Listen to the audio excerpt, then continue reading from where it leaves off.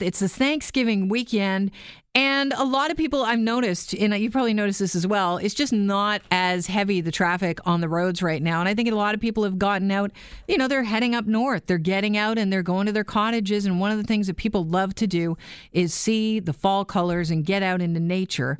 If you don't have access to a cottage, if you are not going away, because, a ton of us live in the city. More than 80% of Canadians live in cities and urban areas. We don't have access to the great outdoors like people, that are farther up out in the country do.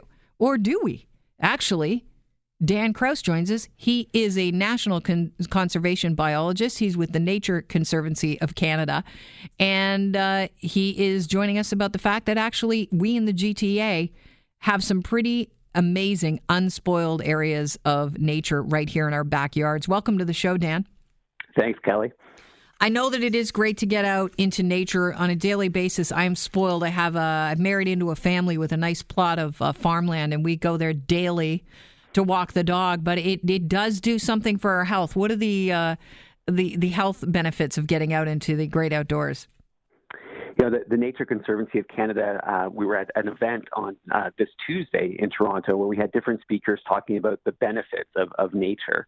And one of the speakers was Dr. Melissa Lem, and she did a great job talking about some of the clinical evidence that nature is actually very, very important for our health. And just spending 20 or 30 minutes a day in nature can actually do a lot to reduce our stress and really improve both our physical and our mental health. And I think at the Nature Conservancy Canada, we're really interested in people wanting to connect with nature because we know that if we want to protect nature, both within our cities and across our country, we need people to value their connection to our natural world. You've just released a top 10 nature hotspots for conservation in Toronto. And I was a bit shocked to see some of them. And I thought, well, I've never been to this area. So here in the city of Toronto, you can get out into some pretty primo green space, and it's right in your backyard. Give us the list of the top 10 and some of the interesting factoids about these areas. Yeah, so what we did is we used a lot of the same tools that the Nature Conservancy of Canada applies outside of cities to identify important areas for nature conservation, but we use those within the city of Toronto. And it was actually quite easy to come up with 10 areas that are important for protecting habitats and species. And these are places where it's not just important from a city perspective, but some of these places are actually supporting habitats and species that are nationally or even globally rare. So a few of the highlights, High Park was one of the key areas. The reason why we identified High Park was because it actually has oak woodland and savanna. So one time there was this band of a really kind of prairie habitat with these scattered oak trees that went right through the city. And most of that is gone, but one of the best places left is High Park. And that type of vegetation community, this oak with like lupin and prairie grasses growing underneath it. It's actually a globally imperiled habitat, but we can find it right here in our city. And it's a great place to also check out the fall colors. Yeah, 109 acres of the woodland. Yeah. It's pretty impressive. There's the Rouge Valley, which I think a lot of people know is Canada's first urban national park. What is so fantastic about that area? Well, it's certainly a very large area. It's a great example of how we have natural areas in the city that aren't just restricted to the city, but places like the Rouge Valley extend, up into the Oak Ridges Moraine, and they're key areas for not just moving water, but also wildlife through our city. So large areas, several endangered species that occur there, and another great place to get out and enjoy the fall colors. If you're a big birder, this is great for you because there's over 250 different species of birds that have been observed there. I'm a big fan of owls and woodpeckers, and you have red-headed woodpeckers. Yeah, that is one of the species that you can see. And, people may be surprised that birders have actually observed a greater number of bird species in the city of Toronto than places like Point Pelee National Park, wow, which is sort of a world-renowned birding site. Now, certainly there's a lot of birders in Toronto, which helps, but there's also a lot of birders at Point Pelee National Park. But I think it really speaks to the diversity of habitats that are within the city. When you combine, everything from some of the forested areas like Rouge, some of these savanna habitats like High Park, and then of course the coast of Lake Ontario, where you get this incredible diversity of ducks and water birds and shorebirds that use that kind of habitat. So you've released the top 10 nature hotspots for conservation in Toronto. And we went through High Park, the Rouge Valley. They're no-brainers. We know that green space is there. Where is the most unlikely spot? You know, I think there's a couple, and what was really interesting that's happening in all of our Canadian cities is there's actually these really large ecological restoration projects where we're consciously trying to bring nature back to our city. So, you know, Tommy Thompson Park is one of those places where the Leslie Spit, originally not really built for nature, it's lake fill, so material that was dumped in the lake, but that's actually now a very important area and probably the best spot in the city to look for birds.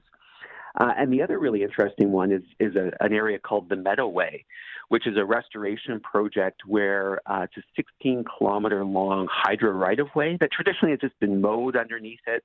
But they're actually restoring that to a meadow and shrub thicket habitat, which is going to be really important for some species of birds that are declining, but also it's going to create this huge pollinator corridor right within our city. A lot of people have time off and they're going to be spending, you know, the Thanksgiving weekend with friends and family. And a lot of people like to get out and get into the great outdoors and, you know, take a walk with their loved ones. It's a great way to, you know, catch up and also just to get out and enjoy the outdoors. If people are going to take advantage of some of these top 10 spots in the city of Toronto, what do you recommend that they keep in mind? So a couple of things. I think the first one is that recognizing that we can find the great outdoors right in our city. For a long time, I think we've kind of told people that they need to leave the city to find nature, but we really do have some amazing places for nature right within our city.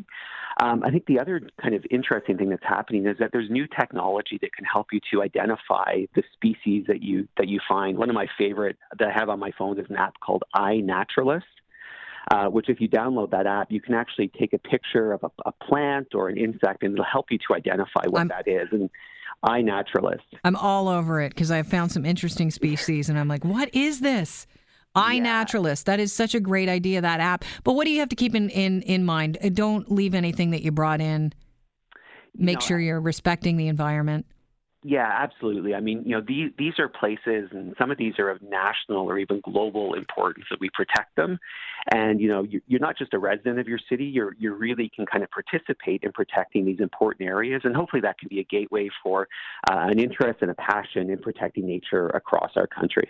I always think the best gift you can give to a kid is to get them out in nature, get them out camping, get them out walking, just get them in touch with, you know, getting down there and looking at the minutia of what happens, you know, in this small, just get right down to the nitty gritty of what's going on the ground. And I think that really will it instills a respect. Absolutely. And, you know, there's more and more evidence that exposing our children to nature will make them better people. It makes them healthier and it makes them happier in the long term. And so as adults, we really do have that responsibility to make sure that our kids are finding nature and they can find it close to home and in many places in Toronto. Dan, where do we find the list of the top 10 places to go? If you just visit our website at Nature Conservancy of Canada, you can find it on there. Thank you so much. Have a great Thanksgiving weekend. Okay, you too. Thanks, Kelly. Cheers. That's Dan Krause, who is a biologist with the Nature Conservancy of Canada. It's Global News Radio, 640 Toronto.